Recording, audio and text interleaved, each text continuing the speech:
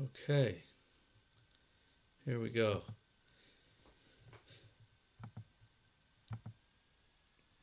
I want to share with you a few words from the heart, from Jewish mysticism, about an amazing event that took place today and that is preparing us for the incredible holiday of Passover that is coming up in just 2 weeks away. So, what took place today? Today was a commemoration of the very first mitzvah given to the Jewish people 3,333 years ago. Today. What was the very first mitzvah given to the Jewish people? The sanctification of the new moon, observing the Rosh Chodesh cycle, the lunar cycle. And today was the new month, the new moon, and celebrating the new month of Nisan, which is the month of miracles, the month of Passover. The word Nisan means miracles. And today was Rosh Chodesh. Rosh means head, Chodesh means moon, or literally newness. The new moon, or the head of the month. So, how does it work exactly? What is that first mitzvah given to the Jewish people? And we really have to understand why the counting, the observance of the monthly cycle is the first mitzvah given to the Jewish people. Why is it so important? And how is it a preparation for Passover? Because it came specifically right before the commandments to observe the Passover holiday in preparation for the Exodus from Egypt, which took place again over 3,000 years ago. So the way it works is that the lunar month is 29 and a half days, lunar cycle. Every 29 and a half days, the moon disappears and comes again. So the new moon can be spotted either on the 30th day or the 31st day of the cycle. So the mitzvah, biblically, is to sight that new moon. When the new moon is sighted by witnesses, those witnesses come to the high court in Jerusalem and they declare the month. And in that way, our calendar is really dependent on human interaction. That's the traditional Jewish calendar. Nowadays, we have a fixed calendar because we don't have a high court in Jerusalem anymore. But traditionally, that's the idea. So let's try to understand the essence of the idea of the new month and the connection to Passover. So Jewish holidays don't commemorate ancient events. We're not celebrating history. According to Kabbalah, these incredible historical events make a rift in the fabric of space-time. And every year on that same day, the spiritual energy of that event comes back into the world. So what's the energy of Passover that we're trying to tap into? It's freedom, the energy of freedom, our exodus from slavery. 210 years as slaves in Egypt. So, but the interesting that the Torah refers to Passover not as a holiday of freedom, but rather as the holiday of springtime. So, what is the energy of springtime? So as you know, there's a custom of spring cleaning, right? You start to wake up. The past few days have been unbelievable. The birds, the flowers start growing.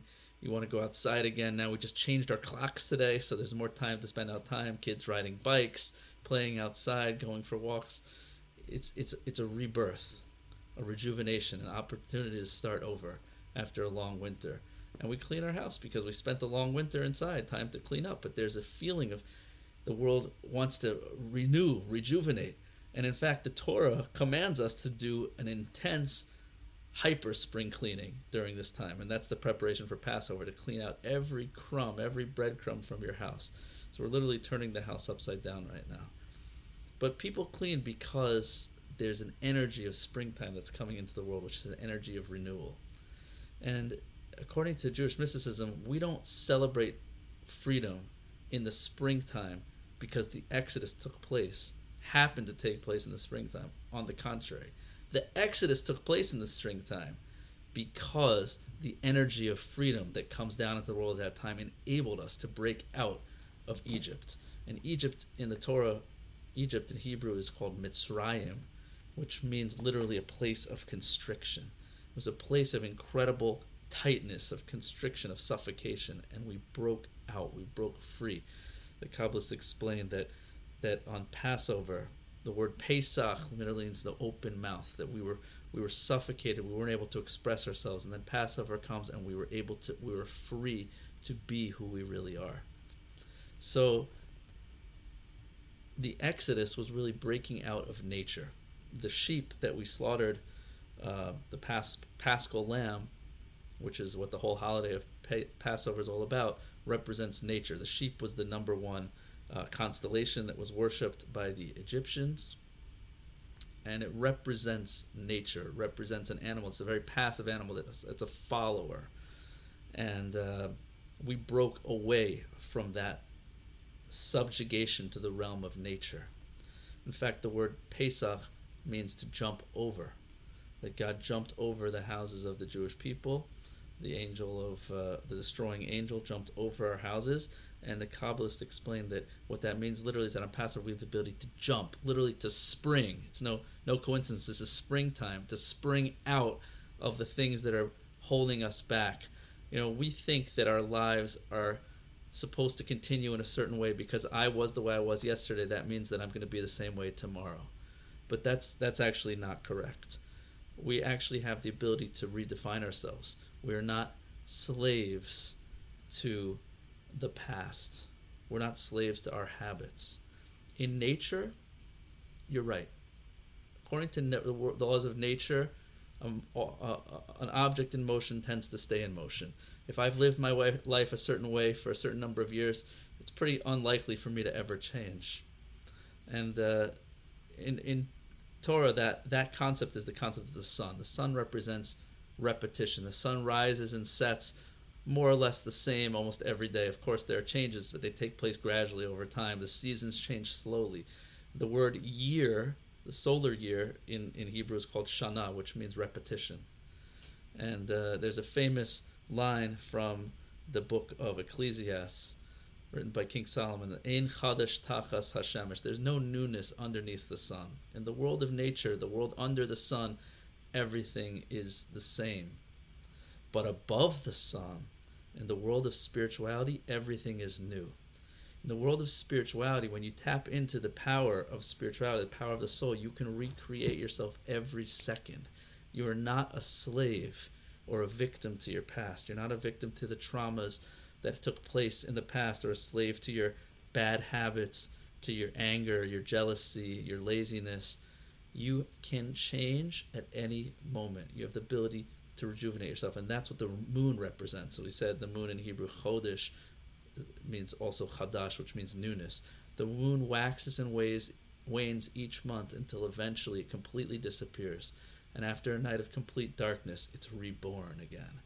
And that's the idea, that we can recreate ourselves at any time. So is Judaism a lunar religion or a solar religion? Do we believe in the world of nature or the world of the supernatural? And the answer is both. Because although the Christian calendar, the Western calendar, follows a solar year, right? The 30 or 31 days in our Gregorian calendar is arbitrary, right? It's not based upon the moon. They threw in months because of the Jewish connection to the original Christians, but there's no real concept of months in a solar calendar. The months aren't connected to the moon. The Muslim calendar, on the other hand, is completely lunar, and therefore, because of the discrepancy in a lunar year is 354 days, whereas a solar year is 365. So that 11-day difference means that every few years, a Muslim month is in a completely different season, right? So Ramadan literally circles the solar year. It can come out in the winter, in the summer, in the spring, because Muslims follow completely lunar calendar. But Judaism follows both. And do you know why? Because of Passover. The moment we received our first mitzvah of sanctifying the moon and following a lunar calendar, we also received the mitzvah of Passover, which the Torah calls the holiday of springtime. And that means that Passover always has to come out in springtime, and yet it also always has to come out in the same lunar month, the month of Nisan. So how does that work? So that means that we have something called a leap month. Every few years we add a month in order to keep Passover in the spring. But what the lesson that we have to take from this is Judaism teaches us that we not only have to live in the world of the supernatural, in the world of spirituality, but we also have to live in the world of reality, so to speak, in the world of nature. We have to connect the two, the spiritual to the physical. That's the mission statement of Judaism. In terms of our personal life, what that means is we need newness. We need to recognize that we can create ourselves, and we also need the repetition of the sun, the repetition of putting the new inspiration into actions, into habits. That's the way we really change. We can recreate ourselves in a minute. You don't have to be bound to what you were yesterday. But the only way that change is going to last is if you put it into small, constant, and steady actions that you keep up in your life on a daily basis. And we'll talk more about this theme as we go through the Passover holiday together. I want to wish you all a Chodesh Tov, a good Chodesh, a good new month. It should be a month of discovering the incredible spiritual potential that you have within, and the ability to transform yourself, transform your life at any moment. So looking forward to sharing Passover with you and more insights as we get closer to the holiday.